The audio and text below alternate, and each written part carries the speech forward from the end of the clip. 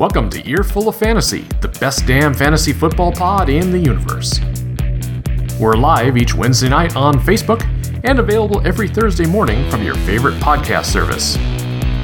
Support the show for free stuff and an on-air shout-out at patreon.com/earful. And be sure to hit us up throughout the week on Twitter at EOFantasy. Now, on to the show. Welcome, everybody, to the Earful of Fantasy podcast. My name is Liam Poach, and I would love to go ahead with the normal script, but we're actually joined by a special guest today. So with me, as always, is my friend and co-host, Mr. Chris Maitland, but also my friend from Linden, that's my alma mater, by the way, Mr. Pete Foley. Pete, Chris, how the heck are you guys there doing? Wonderful, Liam. Wonderful. I just had a stroke. I don't know if you could tell, but they're doing, yeah. I'm sorry to hear about your stroke, but congratulations on the very quick recovery. Oh, yeah. You're a medical marvel. How you doing there, Pete?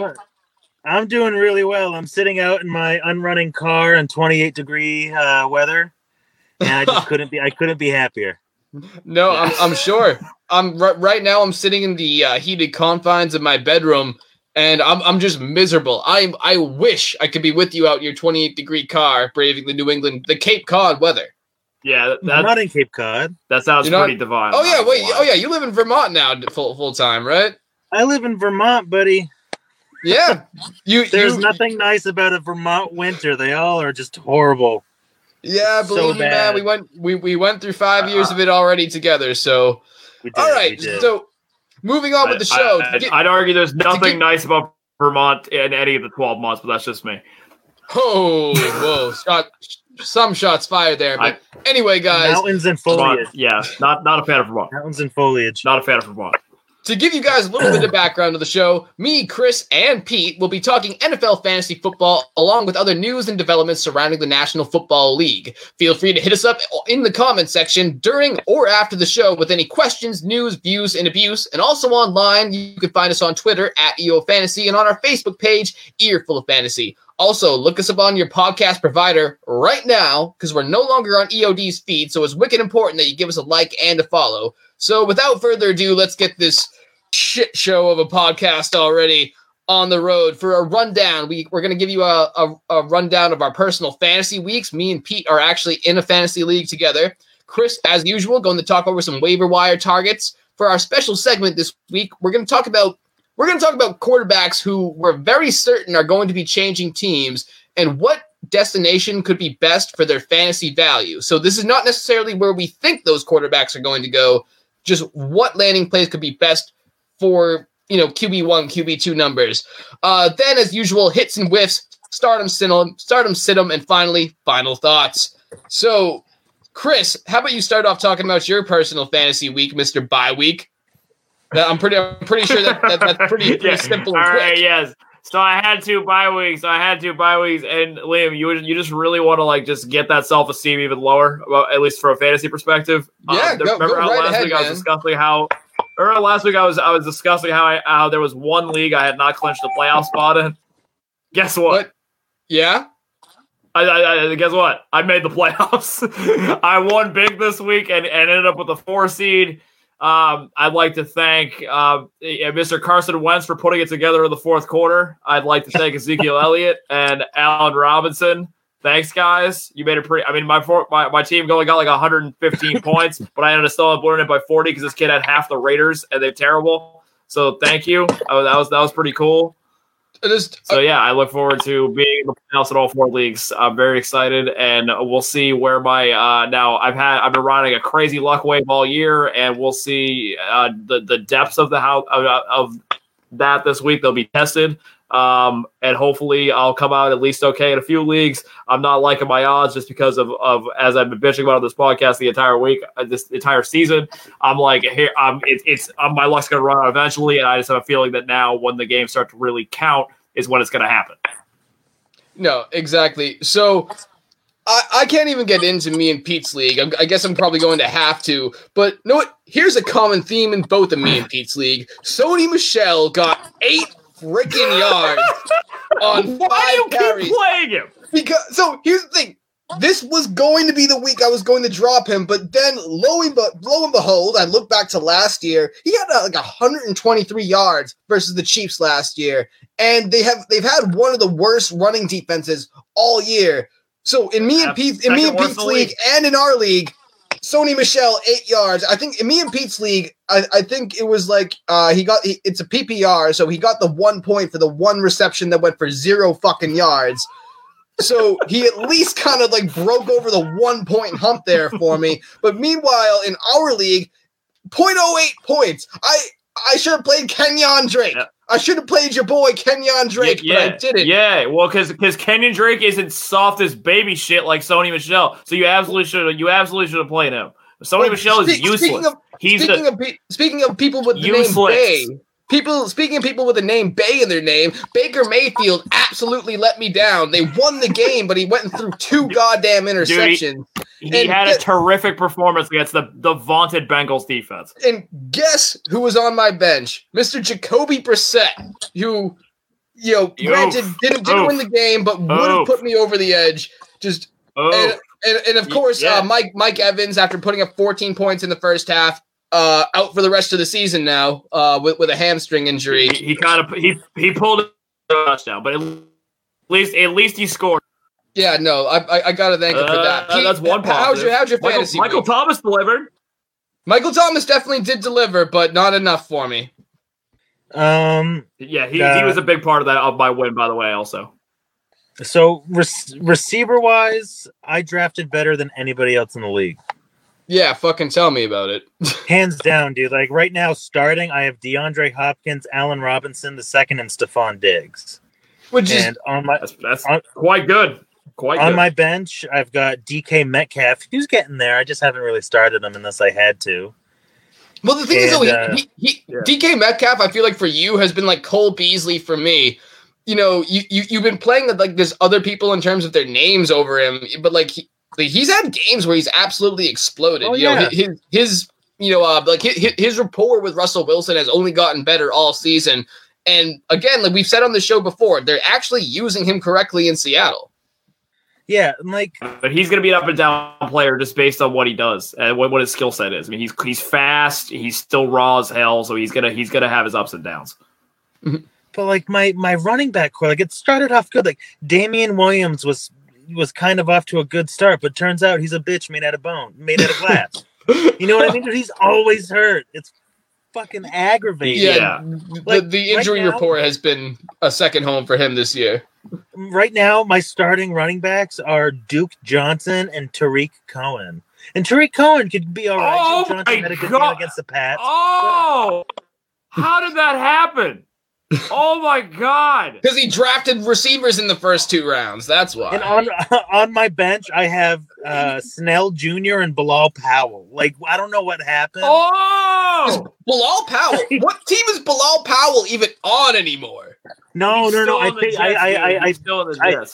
I picked him up last week because Bell Le'Veon Bell was out. Yeah, with the flu. With the flu, but he bowls a perfect game on that same night. But other than he's an ace. Other than running back, my team is perfect. I've got Russell Wilson, Travis Kelce, Pat Mahomes, Pat's defense, Bears defense. I also had Greg Olsen, but I dropped him. Yeah. All right. So you bent this league over the table in the draft, man. Everybody tried to get cute. Yeah, dude, it's outrageous. And I'm actually outside of Damian Williams. Did you? Yeah. All right, my bad. Go ahead. So, did you take any running backs besides Damian Williams in the first 12 rounds? Because that's astonishing. I'm just blown away by that running back group. I did, but they're all just a bunch of bitches. I don't even remember who they are because they're dead to me. Because they're so injury prone. Because they've cycled out into the waiver wire. Okay. Yeah. Have you had Tariq Cohen all year? Because he was like a 7th or 8th round pick. I picked up Tariq Cohen 2 weeks ago. Okay. Tariq Cohen's one of those players. Tariq Cohen's been one of those players who I think has been just popping up on the waiver wire every 2 weeks because I feel people will pick him up keep him on their bench, see that there's somebody who's potentially better the week after, and they'll see him as expendable. So I feel like Tariq Cohen, like every other week, he's going to be available on your waiver wire on average. Yeah, and he'll keep getting picked up because he, at least unlike a lot of the guys that are waiver wire fodder, has a defined role on the team. I mean, granted, his usage is not necessarily the greatest on a week by week basis, but you know he's going to get the ball. He's kind of like Duke Johnson, he'll hit like his week to week volume will be aggravating, but he's gonna be he's gonna see the field every week. The only running back I've had since the start is Duke Johnson because of Lamar Miller's injury. Yeah, which that was a smart pickup in the beginning of the year, though. That made sense because there was the thought that he was going to be the RB1 in Houston. Yeah, and who do they have? Carlos Hyde. Bill O'Brien sucks. Yeah, they do have Carlos Hyde. Yes, Bill O'Brien is a great coach. He's done more with nothing than Bill O'Brien's else. An idiot. But Bill O'Brien's a moron because Duke Johnson has performed very well when he's gotten the ball, and particularly in the passing game. But O'Brien will just not let him touch it. It's ridiculous. I mean, there's a lot of people in that offense that need targets, man. Yes, like Will Fuller and his 0.2 hamstrings. maybe you can drop another shovel pass for deep threat Kenny Stills to catch. The offensive virtuoso that Bill O'Brien is. Another 10-yard slant for DeAndre Hopkins to get 5 yards after the catch because that guy is great for yards after the catch, isn't he? Yes, particularly, the Texans succeed in spite of Bill O'Brien. He's like a slightly he's like Jason Garrett without the clapping. I would just very much disagree, though. I think Bill O'Brien, I think he's established a much more healthy culture than Jason Garrett ever could have in Dallas. Two, he has done more with nothing. He has had a rotating offensive line. He has had the worst quarterback play. But despite that, he has only had one under 500 season his entire time in Houston. I remember. Well, no, you're right. Sorry, that comparison wasn't fair. No one celebrates Jason Garrett. Bill O'Brien is like Adam Gase. He's like one of these guys that has an inexplicable following amongst like the media people that think he's a genius, but he still stinks. But during that time when they had like Tom Savage and TJ Yates and all these buffoons playing quarterback, they had JJ Watt winning 3 defensive players of the year. They had a great defense. And now they have Deshaun Watson, who's a dynamic talent at quarterback. Bill O'Brien sucks, and he's getting carried by the players. That's I think Bill O'Brien is a bottom 10 coach in the league, maybe bottom 5. He stinks. Whoa. All right. So just like every other friggin' Belichick disciple, he stinks. All right. Well, I think he's got a few playoff appearances and a dominating win over the New England Patriots. But yes, and that playoff win against the Connor Cook-led Oakland Raiders will be cherished above all. Definitely. What a win.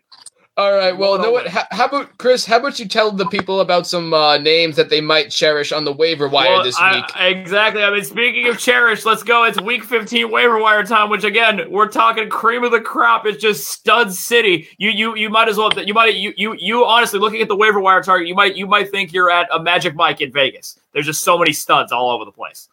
It's unbelievable. Like this first guy you have. Tell us about him. Yes. So I know, yeah. So OJ Howard, he's brought nothing but joy to everybody all season. Definitely not one of the biggest flops of any top 5, 6 round pick in the entire game of fantasy football. But here's the thing: as Liam said, Mike Evans hamstring is gone, so that leaves the opportunity that OJ Howard has been missing all season long to get involved with the offense has finally come. And before he's had 61 and 73 yards in the past 2 games. So that's pretty good. Pretty good. So I think the usage will finally come. Are you sure those targets aren't going to go to Cameron Brate? Because we're also forgetting, they might. To use Pete's words, he's kind of a glass bone bitch. Was it Pete? OJ Howard, yeah, he has. He's got a couple of glass bones in him, but we'll see. Maybe they won't break over the next 2 weeks. They have the OJ Howard. He might be a little injury prone, but he's no Jordan Reed. That's true. That's true. That's true. He still knows his name. Does Jordan Reed still try to play? Is that still a thing right now?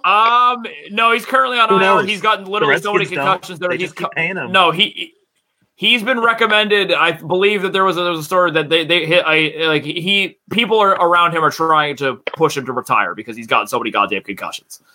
So yeah, he needs to hang it up. That poor guy. No, I'm serious. That guy has been through hell, and he needs to hang it up. I mean, he gets dinged up every couple weeks. I think Luke Kuechly is approaching that point as well. Unfortunately, for the linebacker for the Panthers. Yeah, 100%. Not quite on Jordan Reed level, but Kuechly is a concussion or two away from retiring as well. But yeah, Howard, they got the Colts. They got the Colts this week. Sorry. Yeah, they have the Colts. They had the Colts last week. My bad. So they have the Texans this week. No, they don't. They have the Texans next week. God damn it! I have my friggin' matchups. No, sorry. They have the Lions this week and the Texans next week. So two very good matchups to end the season. So OJ Howard, throw him in there. He should be. He could conceivably be the number 2 option in Tampa for the last 2 weeks of the season in the passing game. Now here comes a theme that's kind of emerged this week. Guys that I thought were good pickups until the injury reports suddenly got better. So I had Hayden Hurst on the list because he had 73 yards and a touchdown last week in relief of Mark Andrews against the Bills. But guess what? Mark Andrews is supposed to play this week against Jets. So never mind about Hayden Hurst. Moving on. No, I mean, Liam, buckle up. The Miami Dolphins might have a fantasy relevant running back. What? I'm sorry. Laird. You mean the Miami Dolphins might have somebody who's fantasy relevant who's not Mike Gesicki? Well, Ryan Fitzpatrick, you snob, and Devontae Parker. Come on. So whose beard is better right now? Whose beard is better right now? Pete Foley's or Ryan Fitzpatrick? Is that even a question? Oh, Ryan Fitzpatrick. Ryan Fitzpatrick. You are not old enough to have been growing a beard as long as Ryan Fitzpatrick has been growing that beard. That beard is 27 years old. But hold on. Here's the thing, 30. Though. If you told me that Ryan Fitzpatrick had shaved last night and he walks out with a beard like that every damn game day, I would believe you. Yeah. You can't tell me that there's something not mythical about that beard. He truly is the Harvard. He's the Harvard educated Paul Bunyan. That's just really what it is at the end of the day. But his current running back. So the Dolphins again. I know what you're thinking. How do how can you fill the void of Kenyon Drake? They've been searching for the past months. They traded for the Cardinals. That's an impossible void to fill. But Patrick Laird has been. I guess it's shocking. So last week against the Jets, 86 scrimmage yards.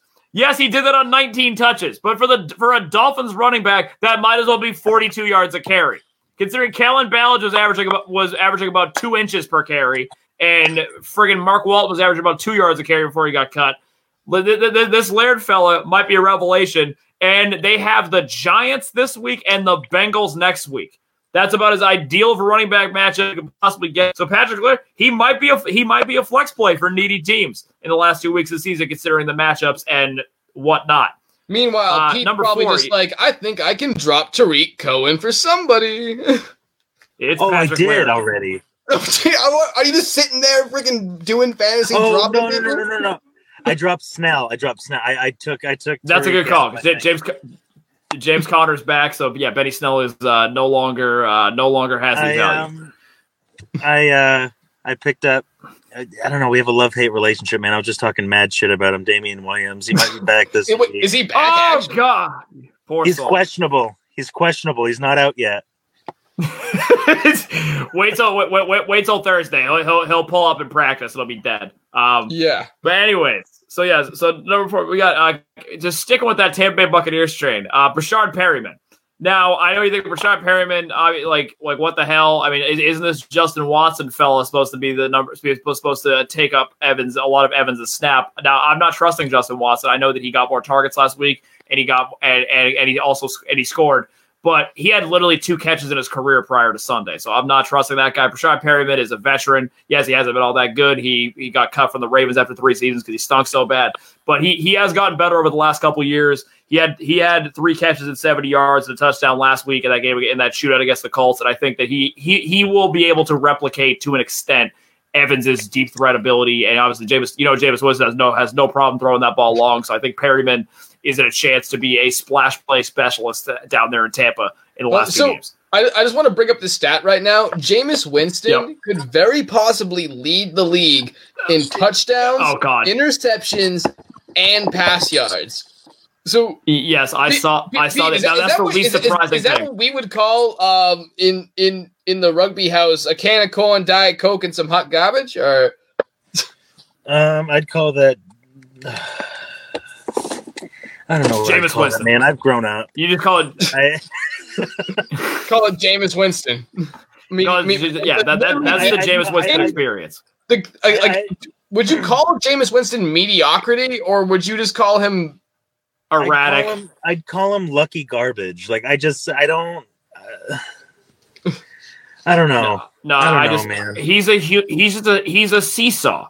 He's just up, down, up, down, up, down, up, down, up, down on a play-by-play basis. Like you got. He's the most infuriating. Oh, I don't know. He's like Jameis Winston is basically the NFL equivalent of a bum rush in the United States military. You just send as many people and send as many passes in the downfield direction. Your receivers will probably catch enough of them to put up some points and actually have a little bit of production, or it might totally destroy and your team's any chances your team had at winning. But that's the Jameis Winston experience. For sure, he is the most erratic, aggravating quarterback in the entire NFL. And if the Buccaneers had fans, they would be very, very outraged by his play on a weekly basis, because he is the worst kind of roller coaster. He'll win you a game by 20 one week and then lose you one by 20 the following week because he can't keep the ball out of the opponent's hands. Indeed. All right. Well, moving on to this week's special segment. Whoa, man! I had one last waiver wire target there, pal. Okay, I had one more, and it's the number 2 guy that's been rendered useless because of a surprisingly optimistic injury report. That would be DeAndre Washington of the Raiders. Now, he did very good in relief of Josh Jacobs, who was a game-time decision last week. He had 96 yards and a touchdown against the Titans. But now Jacobs is now expected to play all of a sudden. The Raiders' season is all but over. So, but that pickup is now null and void because Jacobs is back. So, sorry, anybody who picked up DeAndre Washington. Not a lot of these waiver wire pickups are exactly standing the test of time. And by the test of time, I mean 2 days, Chris. Not even. We're talking about 28 hours or so. All right. Well, with your permission, bad news morning for me in terms of injury reports and whatnot. Well, with your permission, let's move on to the special segment now. Now, as I said in the beginning of the show, this week's special segment, we're going to be talking about quarterbacks who we are feeling like that their time is coming, whether it's their contract is up or whether it's the fact that they're just absolutely garbage. Off Mariota. But I'll get to him. I'll get to him. So we're going to talk about potential quarterbacks and their destinations that would up their fantasy value. And I'm going to start it off. Pete, what would you say if I told you that Tom Brady might not play for the New England Patriots next season? Say that again. I'm sorry. I said what? But for those folks listening at home right now and not watching the live cast, Pete is like we said, Pete is currently in his car, and you can literally see his breath, so his audio isn't too good right now.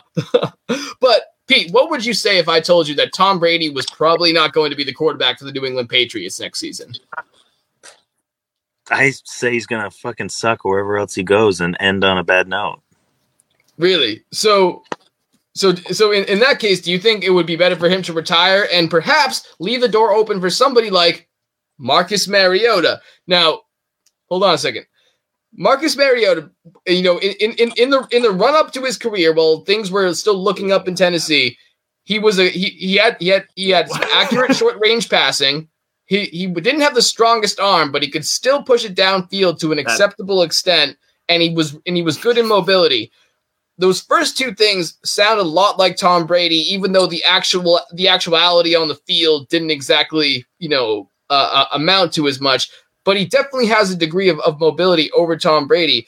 Do you think, were he to be in Bill Belichick's system and kind of cushioned, by that system and with more weapons around him, could you see Mariota being more successful, in New England? Should he be at the very least a stopgap for the post-Tom Brady era? I think that I don't know, because I think that all of the quarterbacks that we've had that have left and gotten starting jobs, they've all had one thing in common, whereas they've played behind Brady.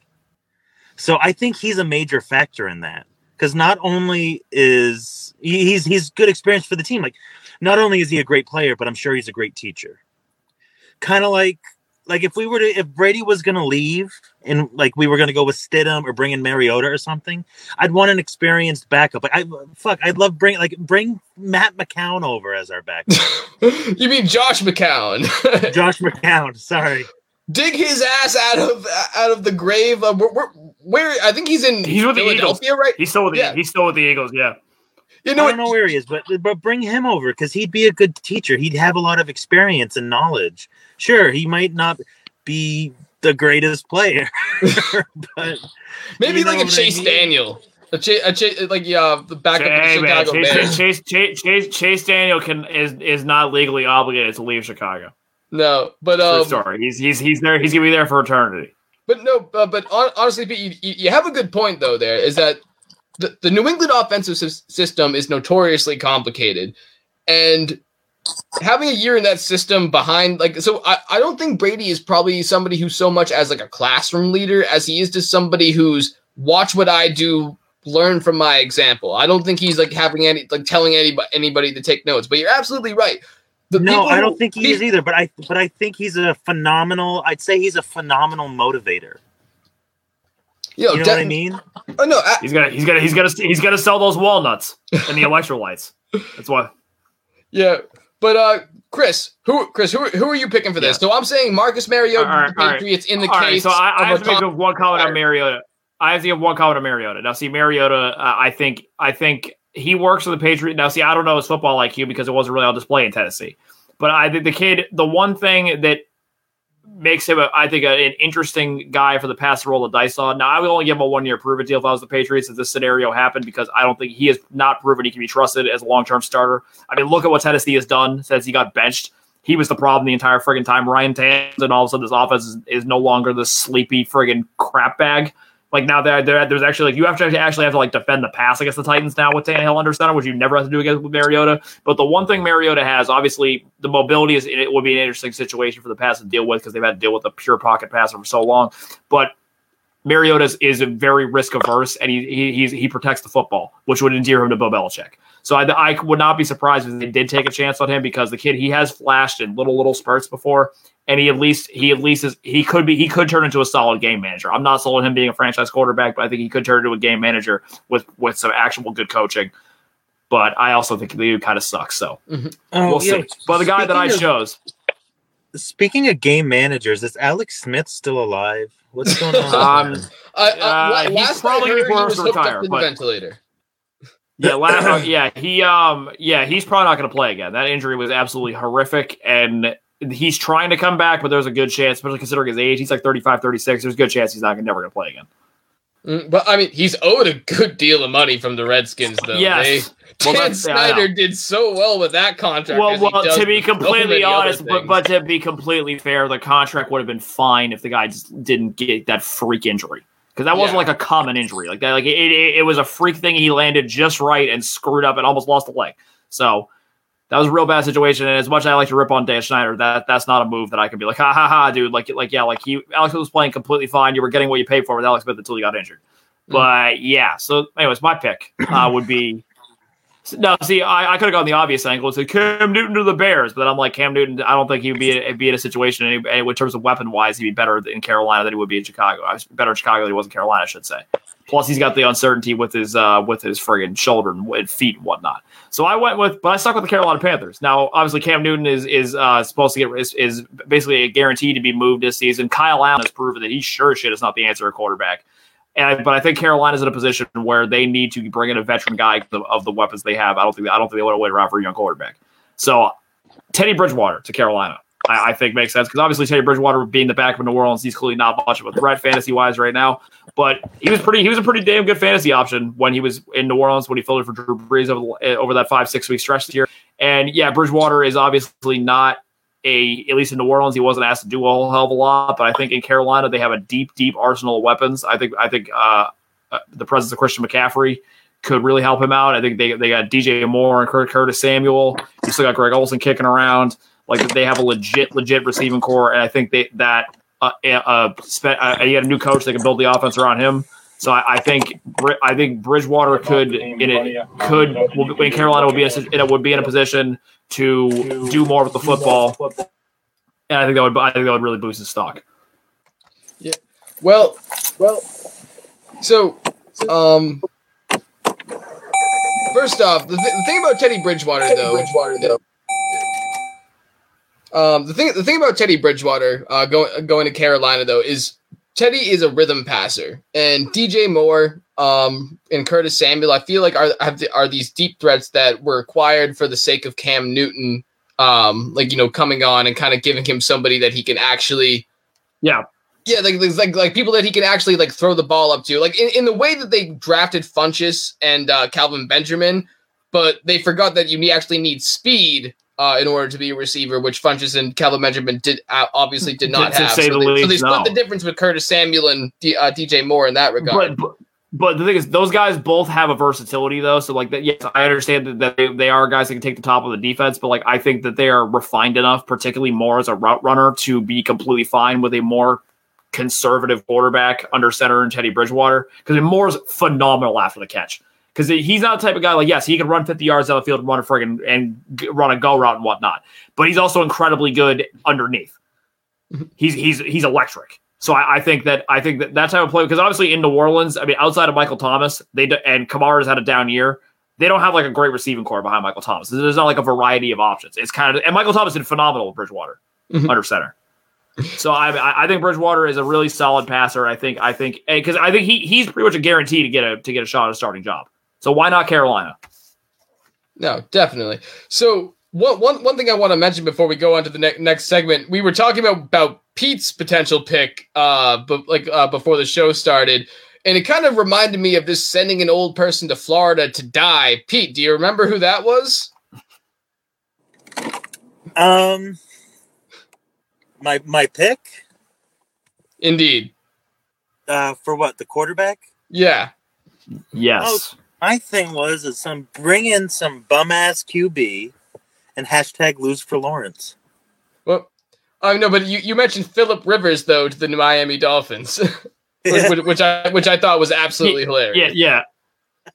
How would that boost his stock? It wouldn't. Because I'm genuinely fascinated. It wouldn't boost his stock. Like I said, it's just sending an old man to Florida to die. Like yeah. An old man with 42 kids just roasted in the South Florida sun while he wins 3 games in Miami instead of LA. Exactly. But here's the thing. Think of this though. Think of this. In Miami, he'd have fans. He'd have his own. That's a good point. They'd have their own fans in their own stadium. Well, Phillip Rivers. Well, no, that's not true. Phillip Rivers has about 14 fans that come to the stadium every week when his kids and his wife and kids show up. Yeah, that's true. That's very true. But and pair that with the 5 fans that are not in his family, and you have nearly 20 people rooting for him every week. Guarantee each one of them deep down in their closets have a Goff jersey. They might. But here's or at least somebody from the Rams. Might not be Goff. Maybe it's Gurley. Could be Aaron Donald. Who knows? But yeah, or maybe they just like the another team. I don't know. That's not the Rams. Maybe they're loyal to. Maybe they don't even like football. Maybe they're just big Utah Jazz fans. Dude, the Utah Jazz has fans? Oh, actually, very much so, because they're the only show in town in Salt Lake City. And any town that only has one sports team has legitimate fans. Because you would be shocked, like Oklahoma City in basketball, same thing, like crazy fan base. Dude, are Mormons Utah actually has like allowed to have like basketball fans? Are they allowed to like basketball? Apparently, the Jazz fans are among like the rudest fans in the league. Like, apparently, Utah fans are very mean to the opposing players. It's not that they're Mormon. They're just getting all their aggression out. I just feel like that's like a South Park episode waiting to happen, though. Yes, but Utah, you know, it's weird though, because James Harden, again, I will keep this digression very quick, but James Harden, the player from the Rockets, obviously the superstar player from the Rockets, someone on Reddit did a graph that correlated his performance on the road with the quality of the strip clubs in that city. And the place that he did the third worst in was Salt Lake City. That's so the only places we're not allowed to. No. The opposite. He performs poorly in Salt Lake City. So they did, the model was like the quality of his performance versus like the top 5 rated strip clubs on Yelp or something like that. And the only places that he did worse in was Miami and Atlanta, which are obviously, and he lives in Houston, which obviously is one of the top 3 most notorious cities in the United States for strip clubs. So yeah, believe me, I noticed. So the other 3, so the other 2 are like strip club hotbeds, and then the other one is Salt Lake City. So I think what this is telling us is that Salt Lake City has underrated strip clubs. Okay, so maybe we have any fans from Utah? No, see, I'm not a strip club person myself, but can someone comment who's been to a Salt Lake City strip club? Can someone give me a review of the scene? Because I need to know if this investigation is a bunch of malarkey. All right. Well, we could get on with the show now. We could get into some great strip club stories. I know Pete had some fun in Montreal a few years ago with Dan and Connor. Not gonna do, but anyway, we're gonna look at that face, the shame. There's a lot of shame in those. He's like, you don't speak about that now, do you? Anyway, moving on to everybody's favorite segment where people get to hit, or where me and Chris get to self-deprecate on each other and celebrate. Yeah, and celebrate. Hits and whiffs. So we're going to talk about some of our best picks from last week in the Stardom Sid'em section, as opposed to some of our worst picks. Anyway, Chris, unfortunately, I think we lost Pete's camera. Yep, it was freezing out there for a little bit. Thank you very much to Pete if you're not able to join us again. Or maybe he is. Oh, yep. Well, hi there, Pete, again. There he is. All right. Hey. All right, so Pete, we were just getting to the part of the show where me and Chris talk about how bad we are at our jobs. So I'm going to start it off just by celebrating. We're also good sometimes, Liam. Oh, we're good sometimes. Like when I told you guys, you got to be fair and balanced, man. You got to acknowledge both. I was really good last week when I told you guys to start Julian Edelman. Julian Edelman in PPR formats went absolutely off the chains because he turned out to be one of Tom Brady's only targets that was capable of catching the ball. Usually your man, Jacoby Myers, pretty good. He had a few crucial drops, especially one on a third down that he really needed to pull in. Of course, he did have that big that big touchdown catch thrown to him on the flea flicker. So that was definitely a highlight for the young kid. However, again, Julian Edelman was just getting fed because Brady is so frustrated with his offense and so frustrated with these young pass catchers that Edelman's fantasy value has been going off the charts. Pete, as a Patriots fan, what have you been feeling watching this offense, and how did you feel watching Julian Edelman get force-fed last week? Well, to be fair, Julian Edelman gets force-fed every week. They don't have a choice. That's exactly what I'm saying. But here's the thing: do they? Because is there a part of this that can just be Tom Brady's aversion to throwing to young receivers? I don't know, man. I think not this past week, but the week before, he just lost all faith in them because they didn't listen to any. They didn't. I was watching the game, and at one point I saw Brady go like that. And I know what that means. I'm not even on the team. It means fuck off. It means go deep, go. And he didn't do it. And then on the side, he's like, I'm fucking done with them. I'm throwing to James White and Jules for the rest of the game. That's right. I swear to I'm pretty positive. There's like a video of Tom Brady. Like you can see like his mouth move the words, I'm done with him. Yeah, no, I'm honestly not surprised. He didn't even need to say those words because he's an ageist, and those tendencies are getting especially exposed this season because the young kids, when he throws to them, keep blowing it. So N'Keal Harry and Myers are probably going to get about 2 targets the rest of the season apiece. Yeah, Myers got a lot of targets last game, didn't he? He did, and that'll be the last time that happens all season because he dropped so many balls. Well, you say it's the last time it's going to happen, but at the same time, as long as he makes at least one circus catch a game, Josh McDaniels is going to demand that they at least try it out. They're gonna what I think they're gonna do is they're gonna end up giving Sanu obviously is battling with the injury. I think once Sanu's gonna get more snaps, and then it's gonna be all over for the young kids. I think Sanu will get more involved. I picked up Mohamed Sanu the other week, so I'm feeling good about that right now. Anyway, my whiff of last week was I told you guys to start Vance McDonald against the Arizona Cardinals because the Arizona Cardinals have let every tight end this year run over them. Not Vance.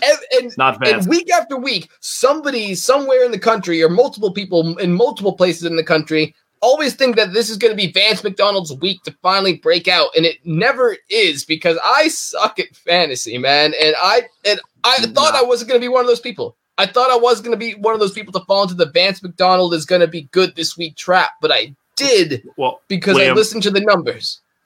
Liam, it's happened all. Because you're garbage. I know, Liam. I did it against the Bengals a few weeks ago, and he got 1 yard. So really, it happens to the best of us, pal. There's no need to be ashamed. We've all done it all season. So I mean, great. I don't think the Steelers have a particularly juicy tight end matchup the rest of the way. So I don't think it's going to happen again for anybody. Because this week they get the Bills, who obviously are a very bad. No, I lied. No, I don't know who they have. I don't know who they have next week, but regardless, McDonald. I think McDonald. I think after this Cardinals game, I think McDonald. I think that the hype train for McDonald's, like, hey, this is gonna be the week he gets it together. Train is over. Yeah, Pete, who are you rocking with at tight end right now? Because Kelsey. Oh, again, the fact that you have all these A+ players on your team is just unfair. What slot did you pick in our draft? 4th, 5th. I was right in the middle. Prime. Freaking prime right there. I'm just fucking good, dude. The thing is, like, I always have really, really good drafts, but then, like, Pierre Garçon breaks his neck. Like, just stupid shit. He did. That did happen a couple years ago. I know. That was I goes. Yep. Yeah, I did too. I actually just traded for him when that happened. That was 2 years ago. I remember that vividly. I traded for him, and then he literally broke his neck a week later. My bad luck comes in the middle of the season. You crap out in the playoffs, and this might be our friend Dan's year to win it, even though it's only his second year ever playing fantasy. Because Dan can suck my ass, dude. Exactly. I don't even want to go over that roster because it makes me so angry. Chris, he's the worst. I'm just gonna smack him right in the face. I don't even care. Chris, tell us about your hits and whiffs for last week. All right, so my hit this week was starting the Steelers defense. So yeah, the Cardinals offense has been quite generous to opposing defenses the past couple weeks, and they continued that against the Steelers this week. 5 sacks, 3 INTs, and a kick return touchdown for the Steelers defense. So again, another strong performance from Pittsburgh. They continue to be an elite defense. My whiff this week was I'm actually very glad that I whiffed on because he proved to be key in my Bears winning the damn game. But I said to sit Allen Robinson. Yes, the yardage total was not great. He only had 48 yards, but he scored twice. So I was wrong, and that's why I will not tell you to sit Allen Robinson the rest of the way because he's too damn important for that offense. Too damn important. All right. So, finally, moving on to the segment that makes Stardom Sit-em so important. That makes hits and whiffs so important. Makes it so important. Yeah, that makes hits and whiffs so important. Stardom That's where we make our bones. All right, so I'm going to start off this week. I'm going to tell you guys to start Russell Wilson versus the Carolina Panthers. Right now, Seattle's playing for everybody. They have there's an outside chance that they can get a bye week heading into the playoffs. I don't think home field advantage is realistic for them at this point. But I mean, it's an outside chance. I mean, they need to win the next two because they play the Niners week 17. Now, if New Orleans loses another game and they win the other two and go to week 17, they could have a chance to the 1 seed. Yeah. No, absolutely. Obviously, Russell Wilson is my personal MVP pick for the season, despite how good Lamar Jackson has been playing. And honestly, I just see this Panthers team. They've been mathematically eliminated from the playoffs. Their young gunslinger QB, great underdog story has finally plateaued out and is starting on the has hit his David Allen has hit the rookie wall like a freaking boulder. Kyle Allen. Yeah. He's a second-year player actually, but regardless, no, the Kyle Allen the whole Kyle Allen's the answer crowd has really quieted in recent weeks. He's been abysmal over the past month and a half. Yeah, no, Pete, and interesting question. Who's your MVP for the league this year between Russell Wilson, Lamar Jackson, and possibly Christian McCaffrey? Christian McCaffrey. I mean, why though? I mean, in this day and age, look, I feel like with the game, like the way it is, like I feel like, nobody's ever going to choose an MVP whose team doesn't make the playoffs. JJ Watt came close. Yeah. Came close one year. The thing is, man, so Lamar Jackson, he has talent around him. True. He's got stellar defense. Yeah. Great defense. Russell Wilson, same deal. Christian McCaffrey. Yeah. Close enough. Christian McCaffrey is the Carolina Panthers. He's the Carolina Panthers offense, not their defense. I'd argue though that Baltimore, Lamar Jackson is the entire focal point of that Ravens. Their receiving core is meh. Mark Andrews is good. Their wide receivers are not very good. No, but Jackson also has 9 zillion touchdowns. And Lamar Jackson is literally just a one man. And Carolina has a one in a month. It's a system that's very friendly to him, and especially given the whole given his whole dual threat ability to run. Wilson and Jackson have taken over more games this year than McCaffrey has, in my eyes, and I think that both of them, I don't think either of them have particularly elite groups around them. I just don't, and I think if McCaffrey, one thing if Carolina was winning, but they haven't won in a month. And their defense is playing like shit. Kyle Allen's playing like shit. And McCaffrey and DJ Moore have done everything they can to keep that offense afloat. But, I don't know. When you're not winning games, McCaffrey, first team All-Pro, sure. But not MVP, in my eyes. All right. And so, anyway, my sit-em for this week, Ryan Tannehill versus the Houston Texans. I think the Texans are the... Yep. Really? Ryan Tannehill...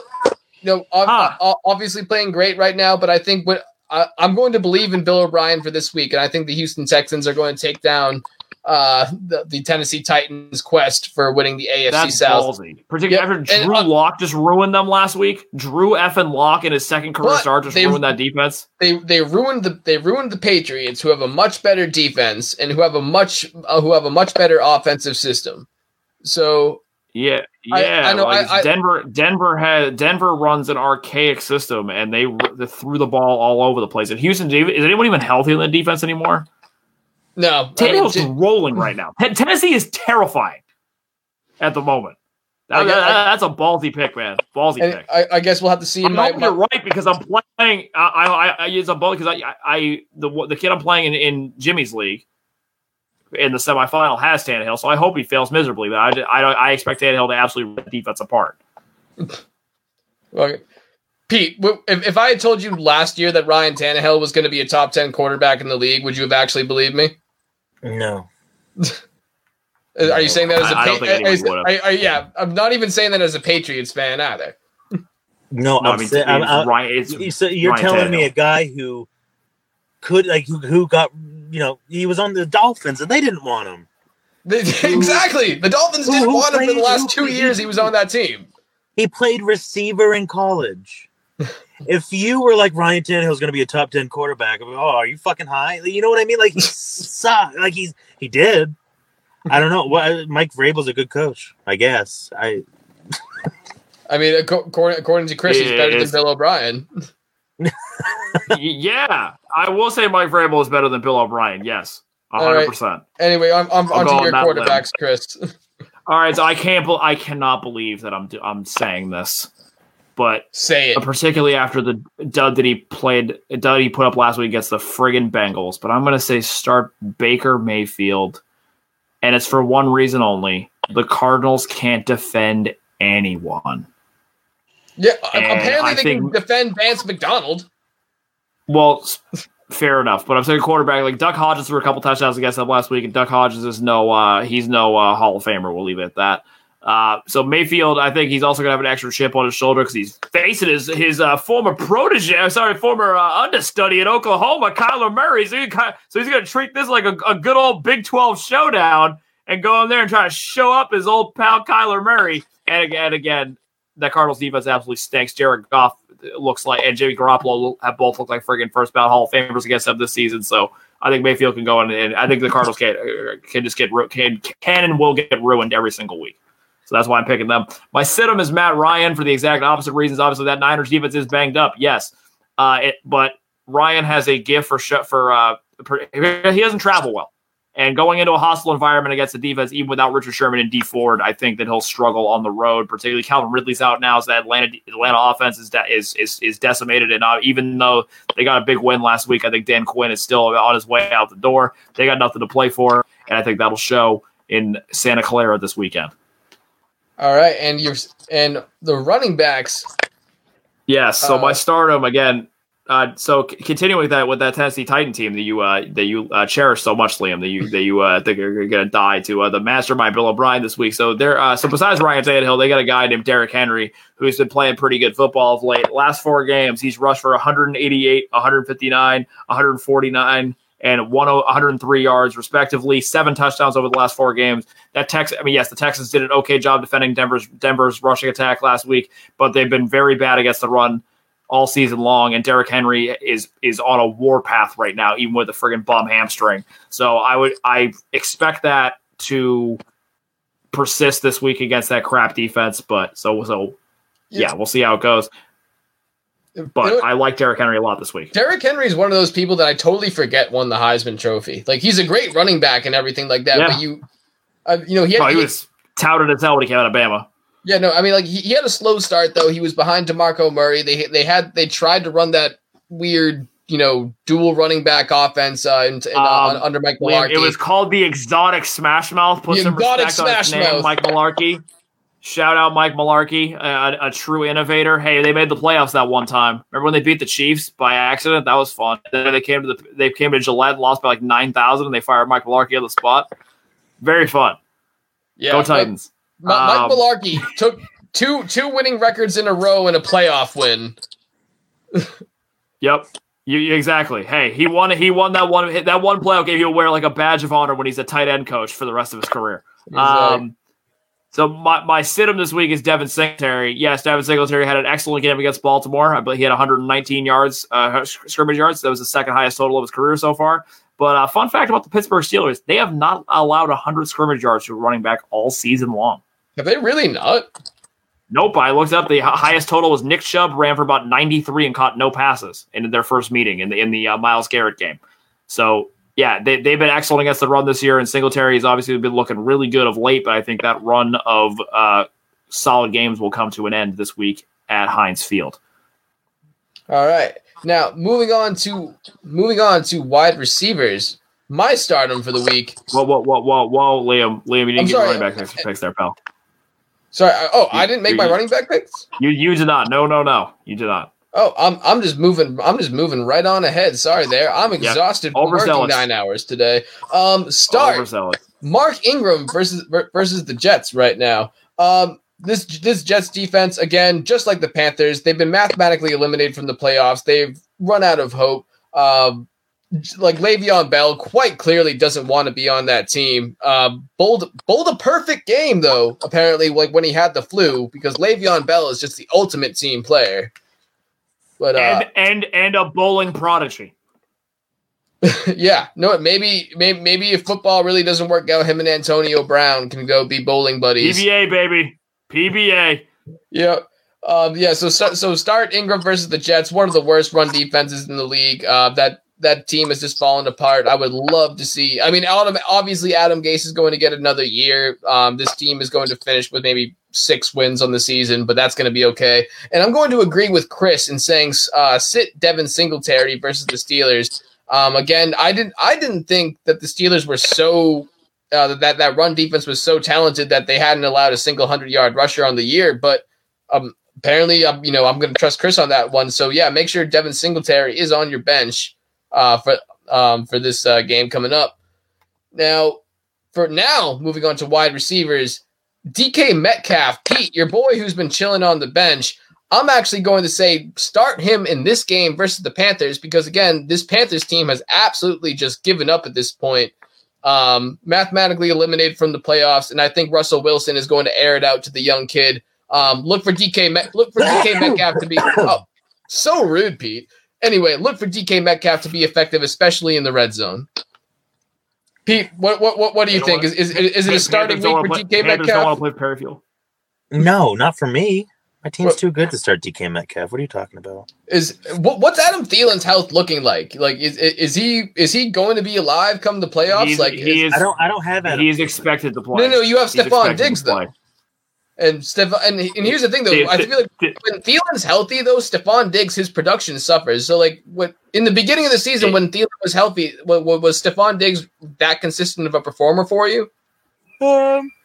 Not to start, but he has been since. Yeah, I mean, especially Thielen's been banged up for a long time, format, though. Thielen obviously was the number one producer in that offense. Yeah. Oh, absolutely. Thielen is projected to play this week. That is the current expectation out of Minnesota. Oh well, then in that case, Pete, you might want to consider DK Metcalf.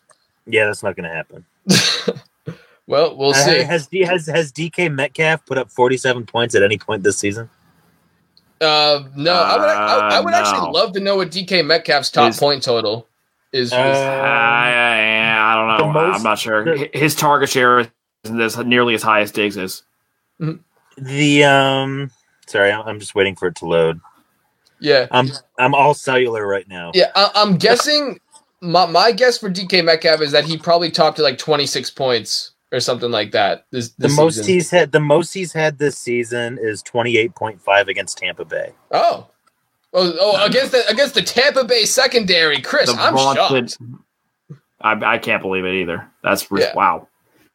All right. Anyway, in terms of my lot of heavyweights back there. In terms of my sit-em, I'm just trying to give Chris a stroke, so I thought it'd be funny. Sit Allen Robinson in this game because I changed this at partway through the show just because Chris decided that he can never be sad again. This is going to be the week the fantasy gods are cruel and are going to decide that I hope not. Yeah, that Allen Robinson needs to lose his lion's share. Wouldn't shock me at Lambeau. Would not shock me at Lambeau. It also wouldn't shock me that it was more Mitch Trubisky's fault than Allen Robinson's. Also, same thing. Would not shock me at Lambeau. Trust me, Lambeau's a house of horrors. I don't trust anything that goes on down there. So sorry to interrupt real quick, boys. It's starting to snow here, and I have a 30-minute drive home. All right. Pete, we appreciate you sticking it out with us. I know it was a difficult time on your phone, but thank you. I can put you guys over my speakers and stay on. I just don't know when I'll lose service because I live out in East Bumfuck. No, I live out. Don't worry about it. Bumfuck. Don't worry about it, man. We're just about done anyway, so you're good. No, here's the thing. I'm gonna keep you on the stream just because I like to look at you. Okay, just mute me. It's fine. All right. If you need to tune in, you just Appreciate let us know. All right. Anyway, Chris, your picks for wide receiver. All right. So wide receiver starter is Keenan Allen against the Vikings. That Vikings secondary is really, really bad, and I think Keenan Allen he's been making a bit of a comeback of late. And I think that he's due for an absolute explosion. And against that overrated fraud Xavier Rhodes, I think he can do it. And my sit-em is Tyler Lockett. He has not been the same since that friggin' bone bruise he suffered against the Niners. He's just not has not looked like himself at all. And yes, the Panthers, they'll probably throw a lot of James Bradbury at him, who has been pretty damn good all season for Carolina. So I just can't trust Tyler Lockett right now, which is a shame. So, Chris, who's the bigger first-round bust for the Minnesota Vikings, Xavier Rhodes or Laquan Treadwell? Treadwell, because Rhodes had a couple good years. Treadwell's been useless since day one. You think he's just one of those players that basically receivers kind of figured out, so to speak? Yeah. 100%. 100%. I think he had about one or two great seasons that he managed to get a huge contract off, and he's just been crap ever since. He's kind of like Josh Norman. Very true. Anyway, your sit-em.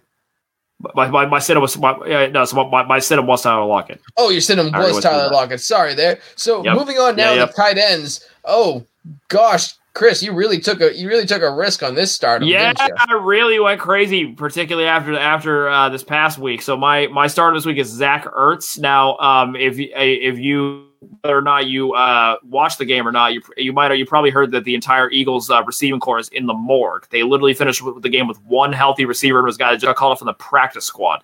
So Zach Ertz, as a result, got 9 catches and 94 yards for the game.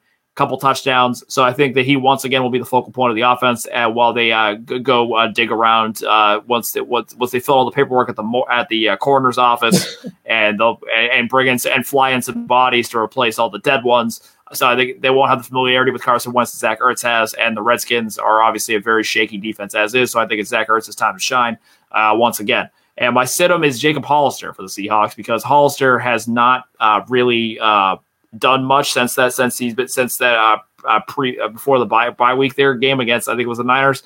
He's been very, very quiet of late. I think he's had 40 yards or less in 3 consecutive games, and I still think he's even with Tyler Lockett's lack of effectiveness, he has not been very much involved in the offense. So I don't expect that to change this week, even in a pretty favorable matchup against Carolina.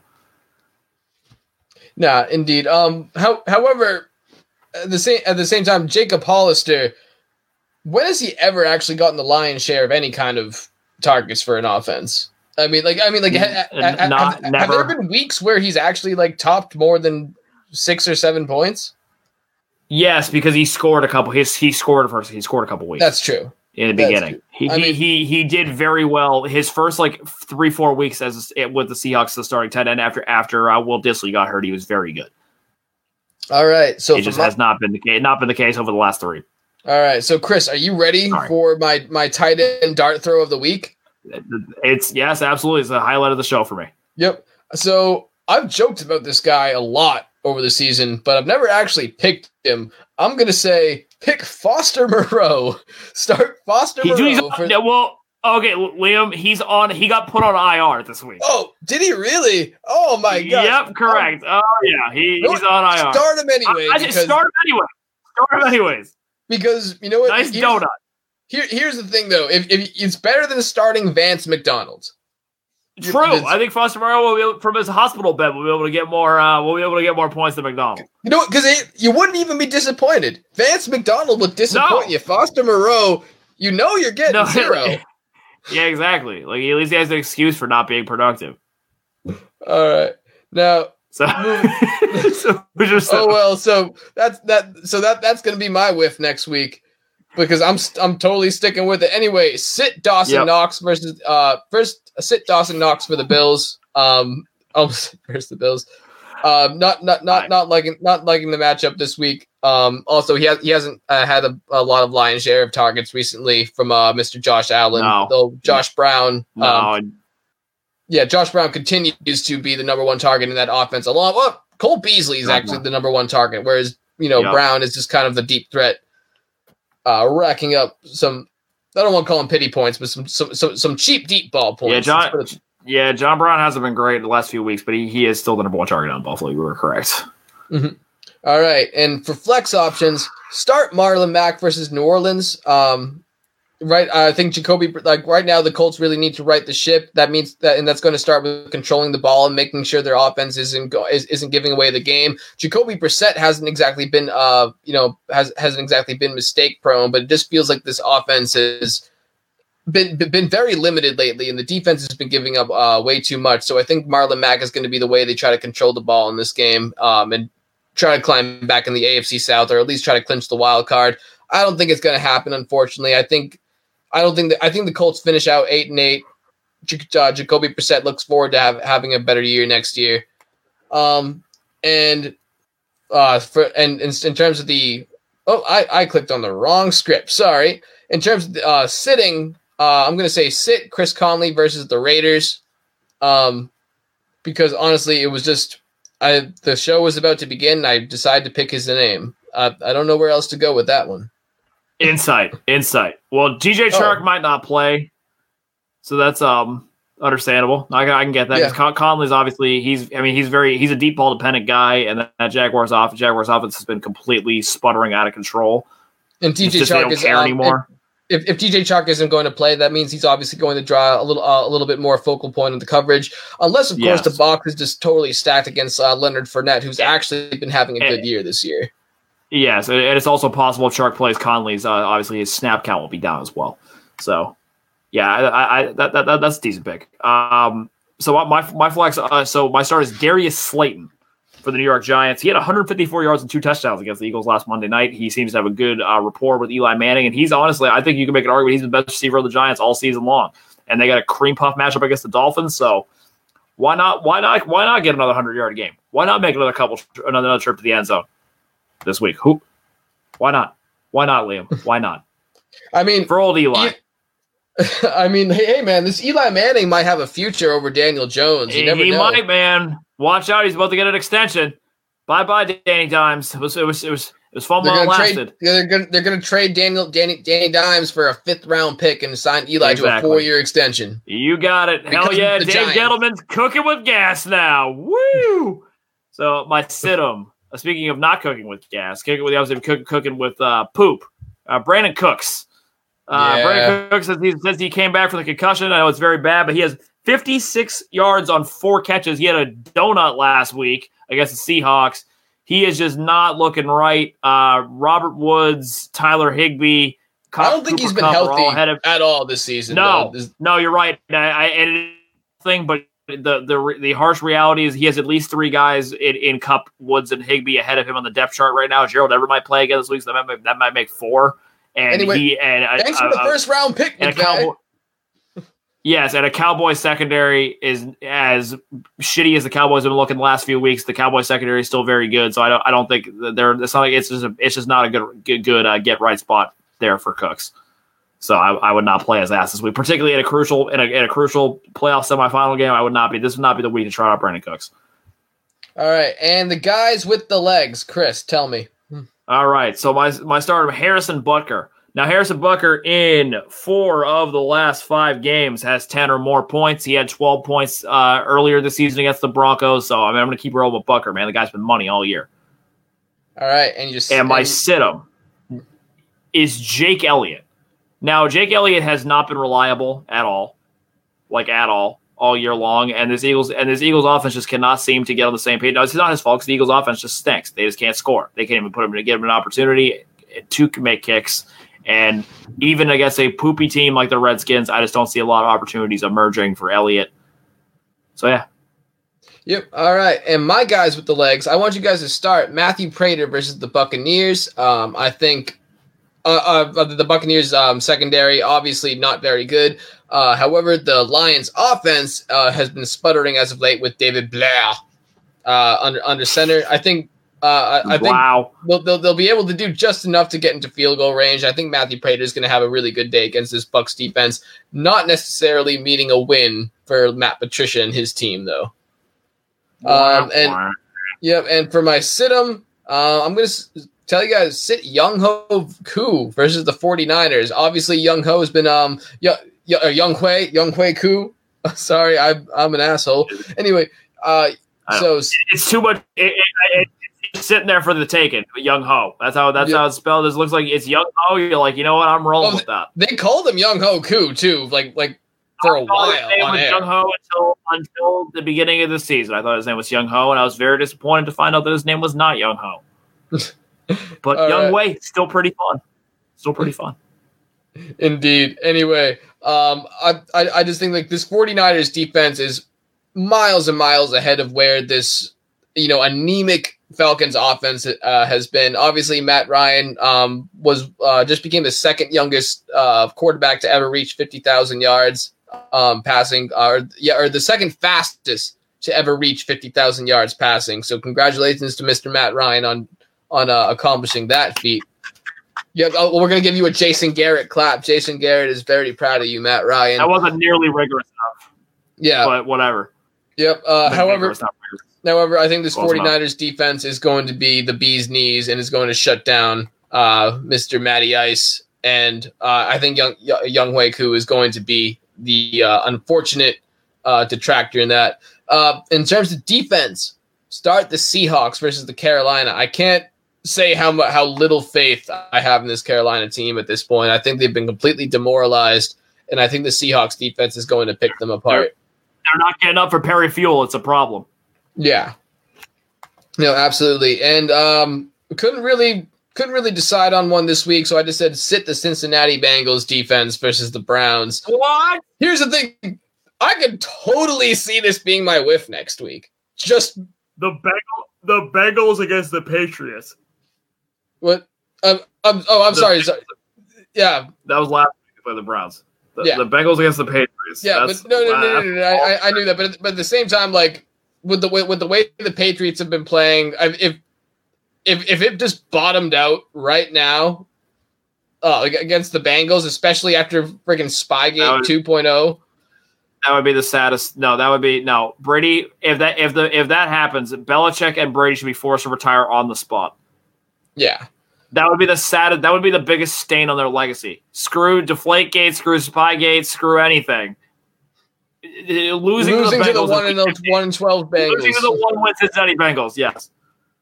Right. even if it's not even if it's a Patriots victory, just Brady throws 3 interceptions and they win 10-3. I would lose my head would explode. Truly would explode if that happened. Yeah. So it's funny. That's funny. Hell of a transition because guess who my stardom is? Oh yeah. The Patriots against the Bengals. I know, really going on a limb here with this one. Now the Patriots have not had like a truly like insane performance since week whatever the end of October they played the Browns, and I think they're due. The Bengals have allowed the most fantasy points to defenses, and obviously I think the Patriots are going to be really, really hungry to just eviscerate the Bengals after losing 2 consecutive games, particularly after the controversial win against controversial loss to the Chiefs last week. So I think they're going to be ready to crack some skulls, and I think poor Andy Dalton is going to be and Joe Mixon and whatnot are going to be in the sights and going to be the victim of that murder on the field. My situm is the Bears defense. They've obviously not been very good for fantasy purposes of late, and they have to go to Lambeau this week. So that is his naughty recipe for success. That's simple. All right. Well, that is the end of our Stardom Situm segment. Not sure. I'm right. Unfortunately, I think Pete might have lost service at this point. Pete, are you still there? I am still here. Yep. All right. It's just really dark in his car. So, Pete, I'm just letting you know we have reached the end of Earful of Fantasy. It has been great to have you, man. Obviously you were you were not in the setting that, you thought you would be, but you stuck it out doing the show from your car anyway. Tremendous display of dedication. We appreciate that. Yeah. No, absolutely. Maybe if you have the opportunity ever again to do the show properly from your living room in front of your computer, we would love to have you back. Anyway, Chris, final thoughts? Pete, final thoughts? I want to go to bed. Yeah, me too. I still have more work because I you guys now. Fortunately. Yep. Well, thank you very much anyway, Pete. Thanks a lot, Pete. Thank you.